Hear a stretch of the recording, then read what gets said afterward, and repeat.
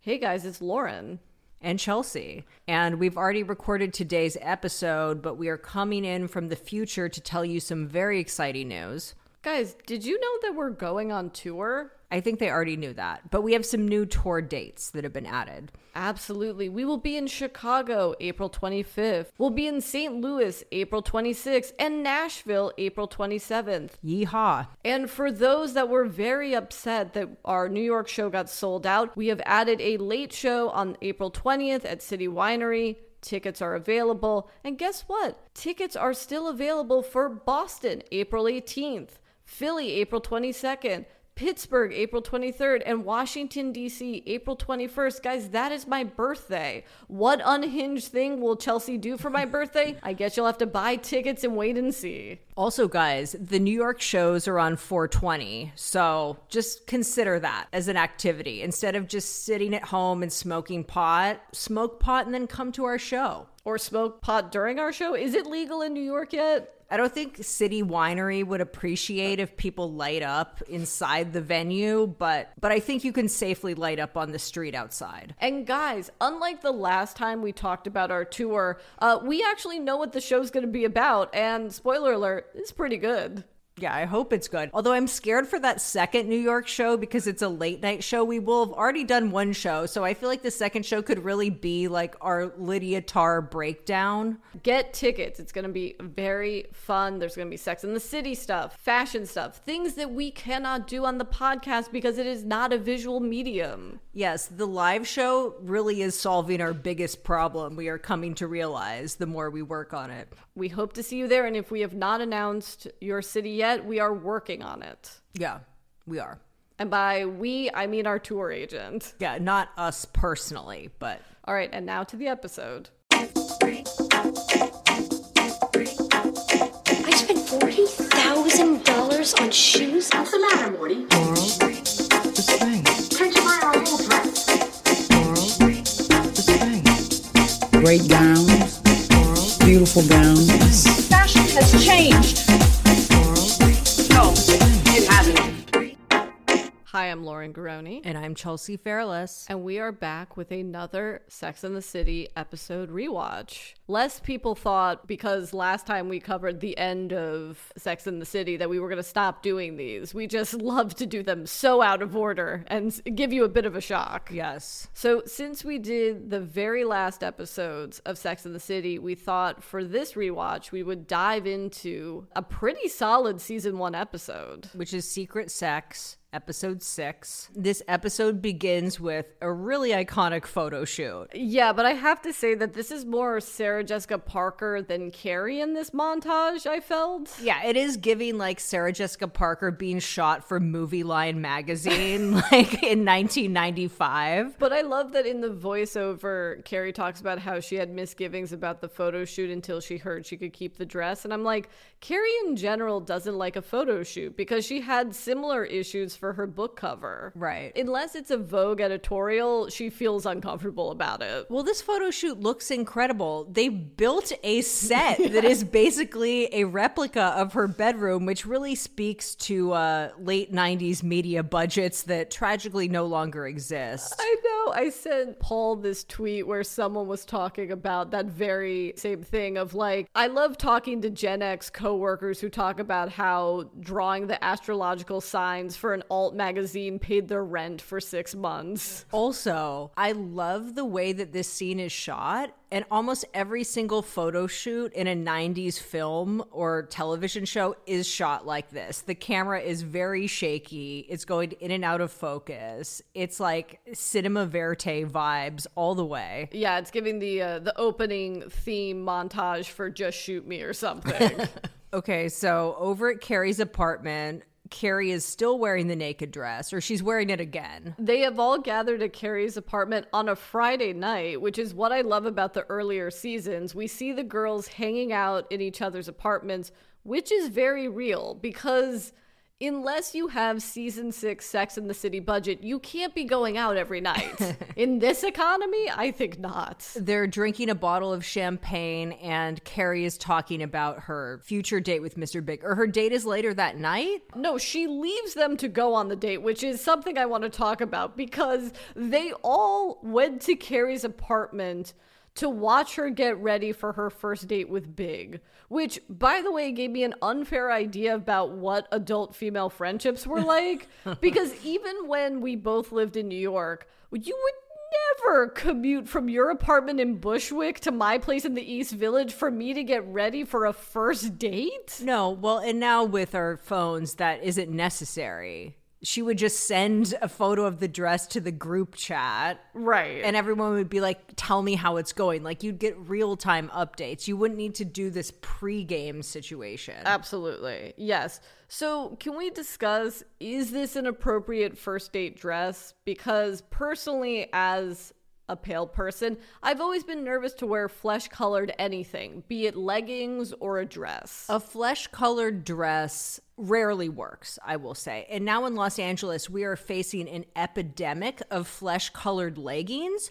So literally, I will see women out in public and be like, oh, they don't have pants on, like they're mentally ill, you know? Because we see that too sometimes. And no, it's just some chick in Fabletics that are like identical to their skin tone. Well, you know why? It's because they can't quit that recurring credit card charge from Fabletics. They're like, I guess I'll wear these nude leggings. Well, it is the legacy of Yeezy, the Kardashians. This is what it's trickled down to. It's trickled down to women running around town without pants on. So Miranda has the great line. She calls Carrie tits on toast, but you make it work, which honestly sounds like a line Big would give Carrie in season 4 or something. Like, hey kid, you look like tits on toast, but you make it work. Of course she looks amazing in the dress, and by today's standards, it's like not even that risque. Like, it obviously is. If you're walking down the street like that, you will get attention. But compared to the shit I see people wear out now, like now because of Miu Miu, wearing underwear has been normalized. I was also surprised to learn in rewatching this episode, it is Charlotte who coins the phrase the naked dress, which I guess is any outfit or ensemble or dress you're going to wear the evening you sleep with someone for the first time. Well, I think it's more just any nude-colored outfit now. It's the illusion of nudity. Well, yeah, I mean, this opens up a whole, like, well, you can't sleep with him on the first date. Like, this is an inappropriate dress to wear if you're not going to be fucking this guy. And might I just say, the dialogue in this scene is top tier. Like, I could practically read the full transcript of this, but this is a very important conversation they're having, which is about whether or not it's appropriate to have sex with someone on the first date. Charlotte, in true Charlotte and late 90s fashion, says that if you're serious about a guy, you have to wait until the 5th date to sleep with them. If someone waited until the 5th date, I mean, I wouldn't even make it to the 5th date, for one thing. I would assume they had some sort of gynecological issue, or that they were, like, deeply religious, like Mennonite religious. Well, yeah, also it's just funny to watch this episode with 2020 online dating eyes, because it's like, yeah, who has a 5th date anymore? Yeah, that's crazy. But Samantha makes the great point that he can just as easily dump you on the first date as the 10th, but by the 10th, you're already emotionally involved, which made me realize, did we steal our point in We Should All Be Miranda's that you should sleep with someone immediately from Samantha? No, I don't think we did. I think we elaborated on it a bit. And it is a belief that I have. I just think that sleeping with someone on the first date, if you are attracted to them, is a great litmus test for how someone will treat you. And if someone never calls you again, which is Charlotte and Carrie's fear, essentially, then you shouldn't be with them. If you haven't purchased our book, We Should All Be Miranda's, still available on Amazon and other retailers. Only half of it makes sense now because of And Just Like That, but whatever. But our point is that what is worse? And in our mind, what we believe is worse is getting to know someone, becoming emotionally invested, and having no sexual chemistry with them, and then having to back out of the beginning of a relationship with someone you now actually really care about. Horrible scenario. Also, God forbid, like, I would rather be dumped for my personality than for being bad in bed. And if it's you sleep with someone on the first date, it could be your personality. It could not be that you're bad in bed. Whereas there's no doubt that it's about you being bad in bed if you've gone on multiple dates. Very true. Also, not pleasant for the dumper either. I would rather dump someone because of their personality rather than like, that was a bad vibe, you know? If you don't get along with their personality, they're just not meant for you. If they're bad at sex, then that's not really a personality mismatch. That is a skill set malfunction. Or also potentially about your appearance is the other thing. Oh, yeah, which is a huge part of this episode. Speaking of the great dialogue, true romance can't exist without good sex, which is very true. But then Samantha's counterpoint, yet you can have good sex with someone you don't like or respect or even remember. So true. Yeah, I think the best lines of the show are the alley-oops between Samantha and Miranda. Well, also Samantha's point that the woman that invented the you shouldn't have sex on the first date rule just couldn't get laid and wanted to shame everyone else. Right. To your point earlier about like, oh, is her date with Big like later in the evening? No, it's right now because she leaves her friends in her own apartment to just hang out while she's on this date. We should also note that she's wearing the fur coat, the famous Carrie coat. And then this is where Carrie talks to camera, which will always be a jump scare. Big loves this dress. Or we assume he loves this dress because he says interesting dress. Which is the best sort of cool guy, could be negging, could be a compliment for the dress. Also, I just want to note that Carrie's shoe dress selection is only a possibility when you are being picked up by a chauffeured car. Just so you know, people that are thinking about moving to New York, this is not going to be possible for you unless you have Uber money. Uber black money at that. Yeah, exactly. Also, this dress is very interesting.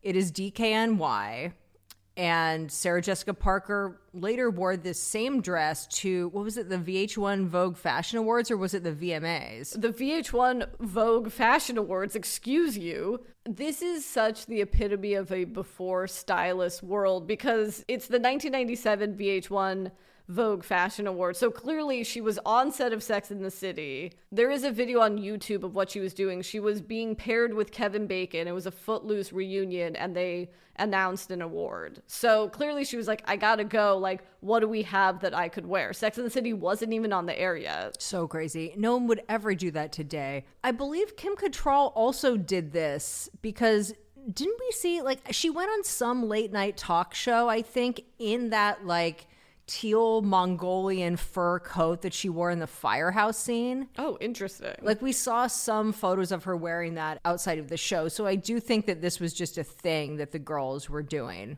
I don't doubt that. Honestly, more people should do this. I noticed there's been some mild online controversy as to who actually designed this dress because the designer, Elisa, I'm going to assume it's Jimenez if the J is silent. If the J isn't silent, Jimenez has also claimed to be the one to design this dress, but she actually designed, it's more like a body stocking, but you can see her dress worn by Carrie in the photo shoot scene for like a split second. It's a close-up of her on the bed with the laptop.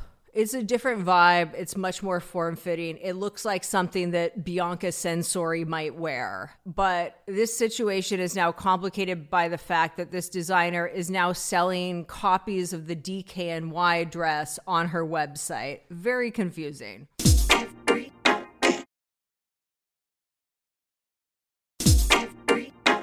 Now that we put that to bed, let's get back to the fact that Carrie and Big don't even go on a date. They just straight up fuck immediately in Big's car. And then on the floor of Big's bedroom? Yeah, which also to me gave me very unrealistic ideas about what postcoital moments were, given that like so many movies of the 90s and the early 2000s, everyone just ends up on the floor. Like that's a marker of really just mind-blowing sex. I don't know if Chris Noth's knees could take that, even at that age. I love the voiceover that Carrie has where she says, I won't be the first one to talk. And then she does. And I'm like, that's our insecure, toxic queen. She, of course, has to ask him, don't you think it's crazy we fucked on the first date? Which is like, okay, but you didn't even go on a date. So there's that. I guess they did what our godfather Dan Savage says, which is they had sex first and then went and had food. Like, eat the Chinese food after, boo. Like, that's the better scenario. That is the correct order. So they go to Feng Hua. Why do I remember the name of this restaurant? Because it is also the name of a very famous bus line that used to run out of Chinatown, where you could literally like take the Feng Hua bus from Chinatown to Boston for like $30. So this bus was like hugely important to students, starving artists, etc. back in the day. Although sadly it closed because the buses like literally like fell apart, like they weren't safe, you know. Do you think that's what it was a nod to? I don't think it was a nod to that. I think it's a coincidence, but it delighted me. So Carrie wonders in her voiceover, has Mr. Big discovered my weakness for great sex and greasy Chinese? Or was going out to dinner merely a diversionary tactic to keep me from spending the night? Yeah, do you want to spend the night? So, but before Carrie, as she says, can completely indulge in her paranoia, she spots her friend Mike Singer, who I love these early, like this guy and the fashion photographer guy that secretly films having sex with models. I believe that is a crime, but anyway. Played by Suits actor Gabriel Mock, and Skipper, of just like this idea that they let go of after season 2 of like no straight male friends for them. That's like propaganda. These kind of friendships don't actually exist. Well, also because she explains we've known each other for 10 years, but never had sex because we want to know each other for another 10 years. It's like, what's wrong with Mike? He seems like a relatively successful creative director. And then Micah's, of course, with another woman. Carrie then asks a truly wild question. I mean, he's clearly, her friend Mike is with this woman, even though he refuses to introduce this woman. But she asks Mike, is the dress too naked? And he says, just naked enough. Which is kind of wild to say in front of a girl that clearly your friend is with for meeting for the first time. Yeah, agreed. Mike obviously doesn't want to introduce his secret girlfriend to her. Which is the weirdest thing, but also no one thinks to just introduce themselves, which I would. Meanwhile, the next day, I guess, unless she's taking a late class, Miranda is kickboxing. Yeah, I took it to be that Miranda went from having champagne at Carrie's apartment at like 7 and then is at, late night kickboxing class. That's fully insane. That's so not right. Well, actually, it could be earlier because this is the episode they realized that they had to set every episode in what they call perpetual spring because they were like, oh, we can't have these girls cold. This is visually terrible. At this class, Miranda kicked some guy in the face. His name was Ted Baker. Did the fashion designer Ted Baker not exist at that point? He definitely did. Okay, so Ted Baker, not the fashion designer, is a 32-year-old sports doctor. How many sports doctors has Miranda dated? Look, writing is hard, Chelsea, okay? Work smarter, not harder. I don't know why this only clicked for me now. There's something so distinctly late 90s about kickboxing and kickboxing classes. Like, why hasn't Gen Z discovered this? Well, kickboxing, it's a great workout. I think people still kickbox, and they should, because if you lean into the fashions of boxing, that's always a positive thing. So on the way home, Miranda learns a lot about this gentleman because in Carrie's voiceover, Miranda evidently learned in this, I assume, brief walk that he's been in 3 prior serious relationships. Is that initial meeting talk usually? I think he was emotionally slutty. He was emotionally slutty and probably had brain damage. Certainly a concussion. So the next day, Carrie and Miranda are in what park? What I thought was Central Park, but Kiss and Tell has corrected this. That it is Riverside Park. Riverside Park. This scene makes you realize how insane the costuming got by the end of the series because they look fully normal. Like, this could be Law and Order SVU. It's also filmed like an SVU episode. I don't know if you clock this, but on each of their coverage, at a certain point, the camera is just constantly moving like it's a Tony Scott film. I'm like, what is happening? Well, and nothing is more SVU than 2 women walking in a park together and then randomly seeing like a dead body. So Miranda explains that Ted Baker, not the fashion designer Ted Baker, but the sports doctor Ted Baker, has already left a message on her phone asking her out To which Miranda goes, it's too quick. It's like, isn't this what you bitches want? All of this reminds me of that scene in Swingers when Vince Vaughn is plotting out when Jon Favreau should text or call Heather Graham or something. Totally. So Carrie mentions that she ran into Mike and that he was acting weird. He obviously didn't want to introduce her to this woman. So then I guess she has to have a little debrief with Mike at Bed Bath & Beyond to figure out what went down. Again, another thing that gave me unrealistic expectations for adult friendship. In TVs and movies, they make it seem like you just call up your friend and you're like, hey, I have to get sheets from Bed Bath & Beyond. Like, do you want to come with me? But people should do that. All right, I'm going to go grocery shopping after this. Do you want to come with me and catch up? No, I don't have time, but I would love to. Also, RIP to the iconic 6th Avenue location of Bed Bath & Beyond. The Bed Bath & Beyond where I once saw Patty Hansen and the Richards daughters shopping for what looked like dorm furniture, and I was very confused. Well, I was going to say, I mean, that was a lifeline for any Parsons and NYU student. Yeah. So Mike explains why he didn't introduce Carrie to this woman, because she is someone he would not date openly, which it's like, fine, but doesn't mean you have to be a dick. Like, why not introduce her? There are a lot of these supposed social norms where it's like, if I introduce a person I know in my real life to my secret sex, then like, I guess my secret sex is real now. She's my girlfriend. Oops. Well, it's also like less sus to just introduce someone. 110%. There's no way that a fight did not erupt afterwards. Or maybe this woman is much chiller than I am.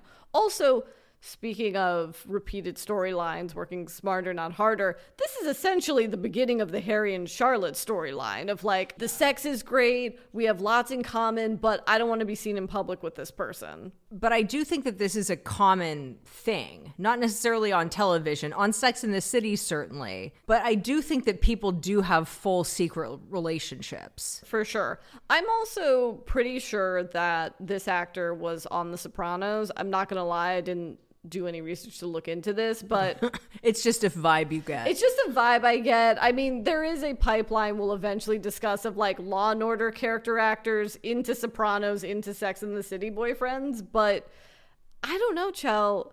Maybe it's just me looking at this episode with 2024 eyes, but they seem fairly matched attractiveness wise. Like, this is also a problem with normal people, I believe. Because isn't the thing that Paul Mescal's character doesn't want to be seen with the female character because she's homely, but then they cast Daisy Edgar Jones, who's like a beautiful woman? Yeah, I agree. I think this chick just needs to like brush her hair and like get a little bit of a style makeover. Well, it's not like this guy is Jacob Elordi or something. No, I agree with you. I don't think it's like an outrageous pairing of people. Well, he also says we don't have a lot in common, which is Carrie's worry when she dates Petrovsky. But it's like, if you have great conversation with someone, great sexual chemistry, and what, you don't have the same taste in music, you can't be together? No, actually, I was reading some book, and it's like there is a real science to the opposites attract thing. Like, it makes for very stable couples in a lot of instances, which is apparently why so many dating apps are such a problem, because they match you based on things that you have in common. Like, they match you based on your political affiliation, your interests, blah, blah, blah, when those things actually aren't that important. I think having similar tastes, but not having specific pop culture things in common, as long as you can have a conversation. Like, if you don't have... Of course. Like, if you don't have anything in common and therefore can't say anything more than a few pleasantries to each other, like, yeah, that's fucked. The great thing, I don't know if you feel this way with Tat, the great thing is, I know a bunch of random shit, as you know, but Paul knows a bunch of random shit, but it's not the same random shit I know. Yeah. It's wonderful. Yeah, I think me and Tat have certain things in common, but in many instances, I'm more compatible with you in that regard. We have terrible sex, guys. It's awful. We tried it once, and it was a disaster. We are being sarcastic. I don't want to... I was going to see if you were going to clarify. I knew you would. It would have been so much better if we just moved on. So we get this flashback to the cheese counter. See, they have cheese in common. They're both seemingly foodies. And really, if that's the only thing that you have in common, that's fine. Because food is like an activity that happens constantly. And there's so many different variations of it. It's that dumb bullshit where it's like, I'm a punk fan and she's a pop girl, so we could never be together. It's like, fuck off. And then we get our first I couldn't help but wonder of the episode. We get two half I couldn't help but wonders. I couldn't help but wonder, did two half I couldn't help but wonders make a whole I couldn't help but wonder? Look, we're 6 episodes into season 1. Carrie's still talking to the camera. They're figuring it out. I couldn't decide whether Mike was being shallow or honest. But the question nagged me for days. How many of us out there are having great sex with people we're ashamed to introduce to our friends? Actually, it's not even I couldn't help but wonder. It's I couldn't decide. Yeah, I think a lot of people are having great sex with people that they're ashamed to introduce to their friends. Yeah, well, there's two things going on. There are people that you're having sex with that you have a pure physical connection with that you couldn't see yourself being in a relationship with. Right. And therefore, yes, shouldn't introduce them to your friends. But specifically what we were talking about with Carrie and Big and this guy Mike is someone that they are basically dating. Yeah, having a full relationship is crazy. Having a full relationship and not introducing that person to people you know, your friends, is crazy. Yeah, I think a lot of it is because if it's a really casual dating situation or a friends with benefits situation, it's like awkward to have to explain who that person is. Very true. I was going to ask you, have you ever been ashamed of someone you've had sex with? Oh, of course. But not really so much because of physical appearance. It's more like style. Like some lesbians are really bad dressers. You know what I mean? So it's like, it wouldn't be my instinct to like parade around in Soho with them. Or introduce them to your friends. If I was properly dating someone, that would be one thing. I don't think I would date someone that I wouldn't introduce to my friends. What about you? Of course. I mean, you've quite literally only met Paul.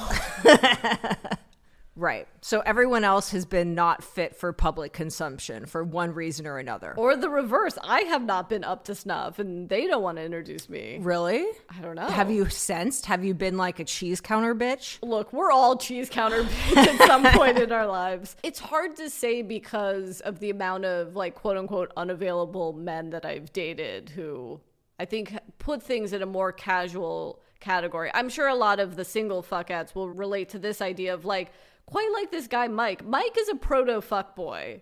Like the amount of guys where it's like, we're fully in a relationship, but you just don't want to give it that phrasing is interesting. Just sort of picking and choosing your favorite parts of a relationship. I think we're now starting to get into things discussed in the other half. I couldn't help but wonder, but we'll get into that more. Right, because now we have a scene with Samantha and Carrie where we learn that Samantha had sex with someone in high school. Not to be confused with season 3 or 4 Samantha, where she fucks the college-age Sam Jones. Perfectly acceptable. High school, not so much. Although college is a little, it's unseemly. Well, see, I was going to be way worse than you. I was like, well, technically in New York, the age of consent is 17. So Carrie and Samantha are looking at Carrie's poster. I don't want to sound like a complete millennial, but I'm like, would this happen? Would they send Carrie a printed out version of her bus poster? Maybe if she requested it. I want to know, where is this? Carrie should frame this. I understand why she wouldn't want to display it in her apartment at that time, but could have been a great prop for Anne just like that. If not in her apartment, in that giant storage unit that she owns. I think we both maintain that in just like that, Carrie's apartment should have been her office and yes, could have displayed all of these great ephemera and moments from the series. A small note, I don't know if you watched this on Max.com. They recently remastered the entire series and the up-res of this first season really shows how indie it was because Carrie is either in this scene overlit or the stock is overexposed, because she's completely blown out in this scene. They were working out some of the kinks. Who directed this one? Let me get my kiss and tell book out. Hold on. Whoever directed slayed with the photo shoot, but could use some improvement. It's directed by someone named Michael Fields. I'm not familiar. Huh. Okay, so this episode is surprisingly jam-packed with things that I remember from the show, such as the fact that Charlotte had sex with a rabbi, or at least that's what Samantha frames it as. Yes. For one thing, I love the idea that Charlotte is disclosing this to Samantha. Before Carrie? Of all people. That's totally crazy. So they go to Charlotte's gallery, I guess, to talk to her about this. And she's like, babes, it wasn't a rabbi. He was a Hasidic folk artist. From Brooklyn. Obviously, he's from Brooklyn. I always thought that the guy who painted Charlotte's vagina was also the Hasidic artist. But no. Those are two separate people. They are two fully separate people. And might I say, the vagina artist guy, much better artist. The fake paintings in this man's studio are absolutely heinous. Yes, but did this foreshadow Charlotte and Harry? I mean, Harry is not this orthodox. Harry's not orthodox at all. Charlotte truly has the most diverse sex life. That is our hot take. I just want to get into all of their obsessions with introducing everyone they have sex with to their friends. I don't want to waste your precious time with people I am casually seeing. I respect you more than that. Yeah, but I think for some people, it's taking it to the next level. It's not even telling them that they're seeing someone. Like, Charlotte didn't even tell Carrie that she was with this guy. And that's the next level of secret sex. That is true. I love how Charlotte, for maybe the only time in the existence of Sex and the City, goes out of her way to be like, and now you don't put this in your column. Which I could have used peppered throughout season 3 and 4. I could have used Steve just clutching the newspaper, being like, you told everyone I have one ball. Oh, man. Your Steve impression is way better than mine. Ma. It's really just reduced down to ma. Paul does an excellent Steve impression. And then we get, dare I say, a second I couldn't help but wonder. Was secret sex the ultimate form of intimacy, since it existed in a pure state exempt from the judgment of the world? Or is it just another way in which we deny our feelings and emotionally compartmentalize our lives? Yes, it is the ultimate form of intimacy, but certainly that isn't always the case. Ideally, you want someone that you have good sex with, can be intimate with, and have a conversation with. I will say this is a very wordy I couldn't help but wonder. If this were the I couldn't help but wonder a few seasons from now, certainly it would be like, later that day I got to thinking, was good sex the ultimate form of intimacy? This is like a very much like a first pass. I couldn't help but wonder. Big calls. It feels like maybe a week has passed. Mm-hmm. I gotta say, he is very charming on this phone call. He is. Right? He says, well, on the risk of sounding trite, I haven't been able to stop thinking about you. No, it's hot. So he wants to take her out on a real first date, which is, again, my point. She keeps saying that she slept with Big on the first date. They did not go on a date. And even Big is like, I want to take you on a real first date. Well, they went to, yes, they went on a date because they went out to dinner after. If she had just come over to fuck, that would have been different. That's a non-date. But he says he wants to take her on a true American type of date, dinner and a movie. And then he says, of course, knowing us, we'll skip the movie.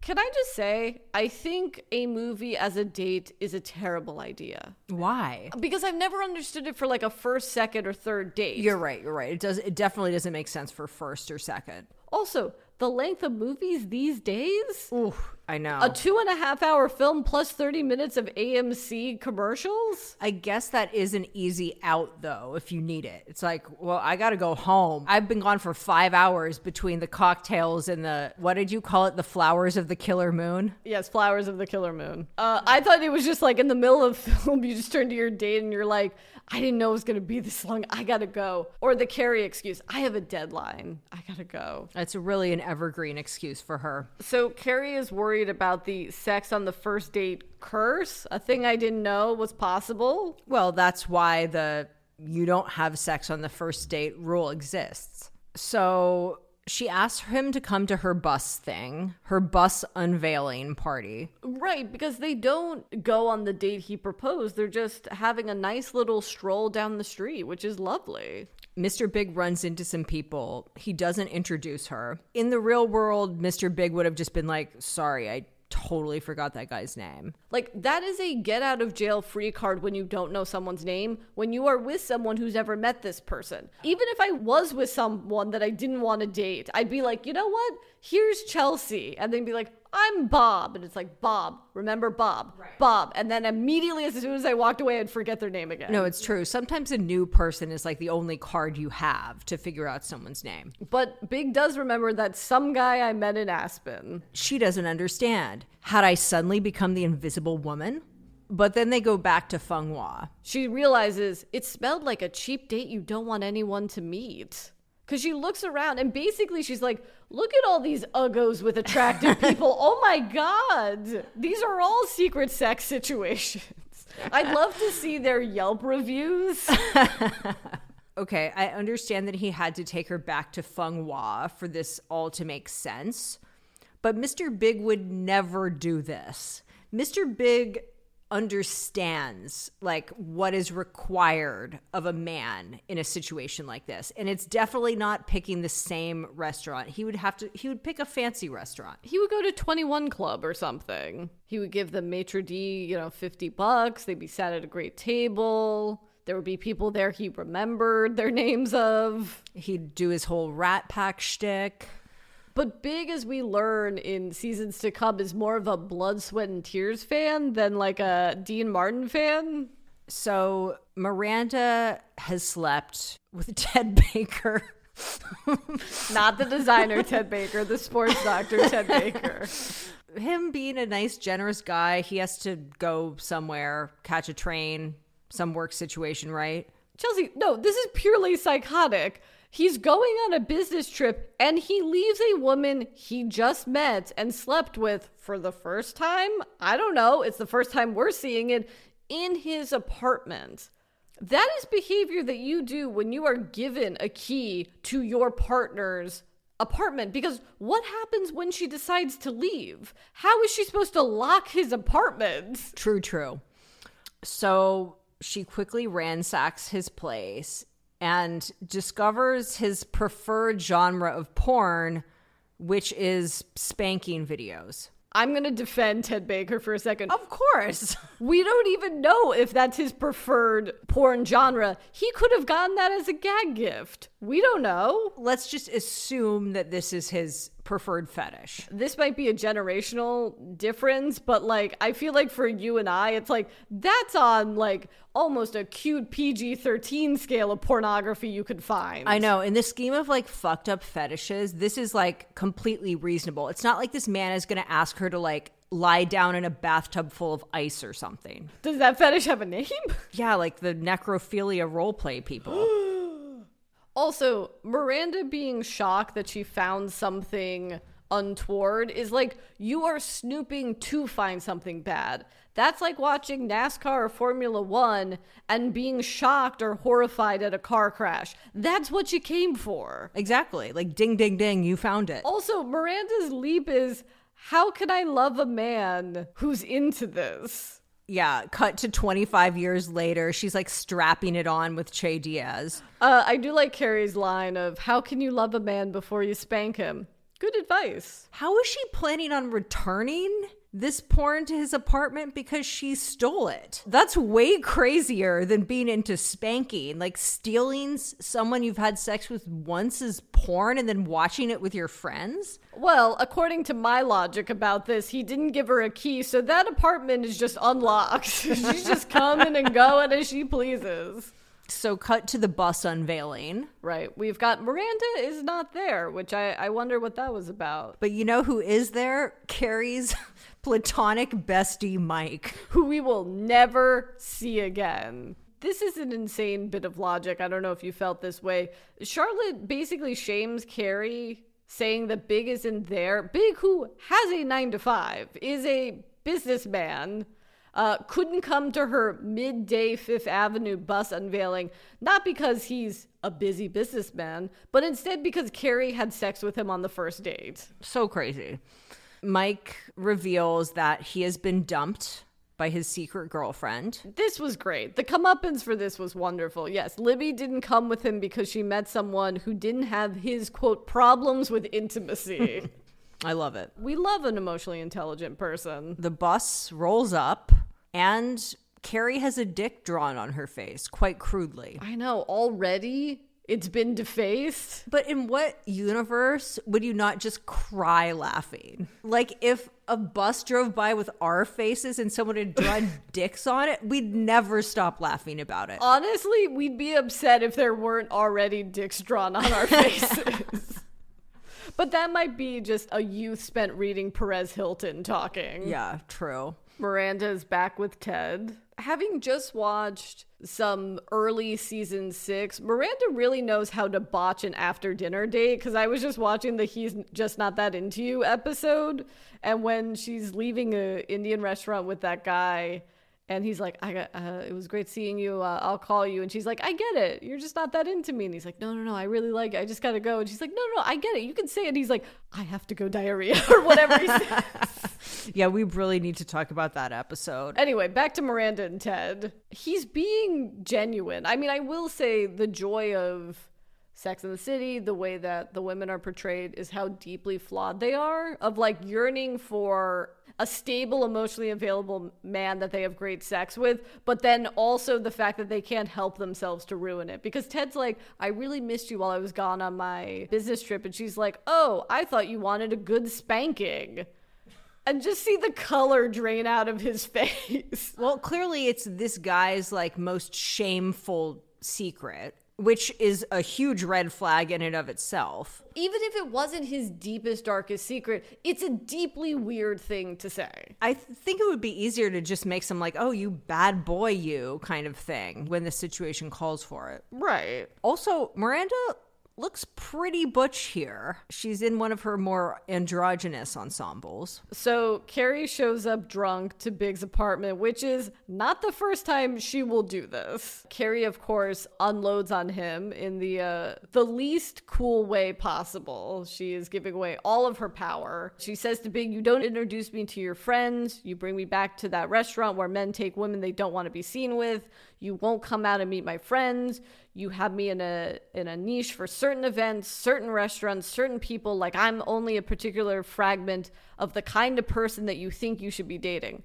Little wordy, but pretty good for drunk Carrie. Could have done a lot worse. And then Mr. Big just debunks all of these conspiracy theories one by one. I do love that Sarah Jessica Parker early on has a very established drunk Carrie persona, and maybe just like a drunk acting persona in general, because I think she's like this in The Family Stone as well, where she like goes to punctuate her point and spills her drink everywhere, which happens in season 2 when she calls Big drunk from when he's in Paris. Yes, and in addition to being like a comedic drunk, she's an incredible pothead. Sarah Jessica Parker, of course, excels at many, many things, but acting drunk or high for comedic effect is up there on the list. But you're right, Big just debunks every one of her points.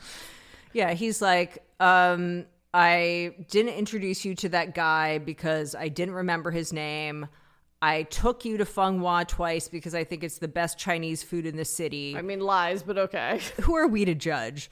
And I didn't go to the bus thing because I had courtside Knicks tickets. And that's all, folks. And then somehow he's not completely horrified by this display from someone he doesn't really know that well. And he just, does the charming Mr. Big shtick, pulls her in for a kiss, and they fuck again, I guess. Yeah, that's what I would assume. Do you know about the crazy hot ratio? No. I think at that moment he realized like, oh, that's why I'm having such great sex with this woman, because she's a little crazy. Not too crazy, not slash my tires crazy, but just sort of like come over drunk and give me the what for every once in a while. Oh yeah, he loves crazy, which is why it didn't last with Natasha. The crazy hot matrix, right? At a solid 4 or 5, you're in the wife zone.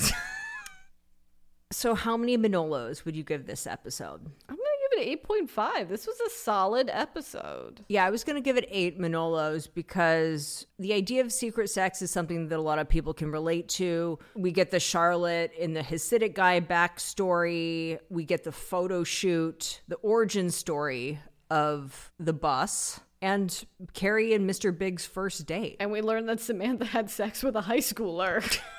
Not that long ago. So very solid episode for season 1. Yeah, I think that was a great way to start off 2024. Okay, guys, we're going to be back next week with a pop culture episode, but soon we are going to be doing a very special hotline episode for Valentine's Day. So we would love it if you called into the hotline. That is 323-486-6773 and ask us questions about secret sex, relationships, love, what have you. Let us indulge our inner Drew Pinsky, Carrie Bradshaw fantasies of our youth. Yes, that would be fantastic. And we'll be back next week. Bye. Bye, guys.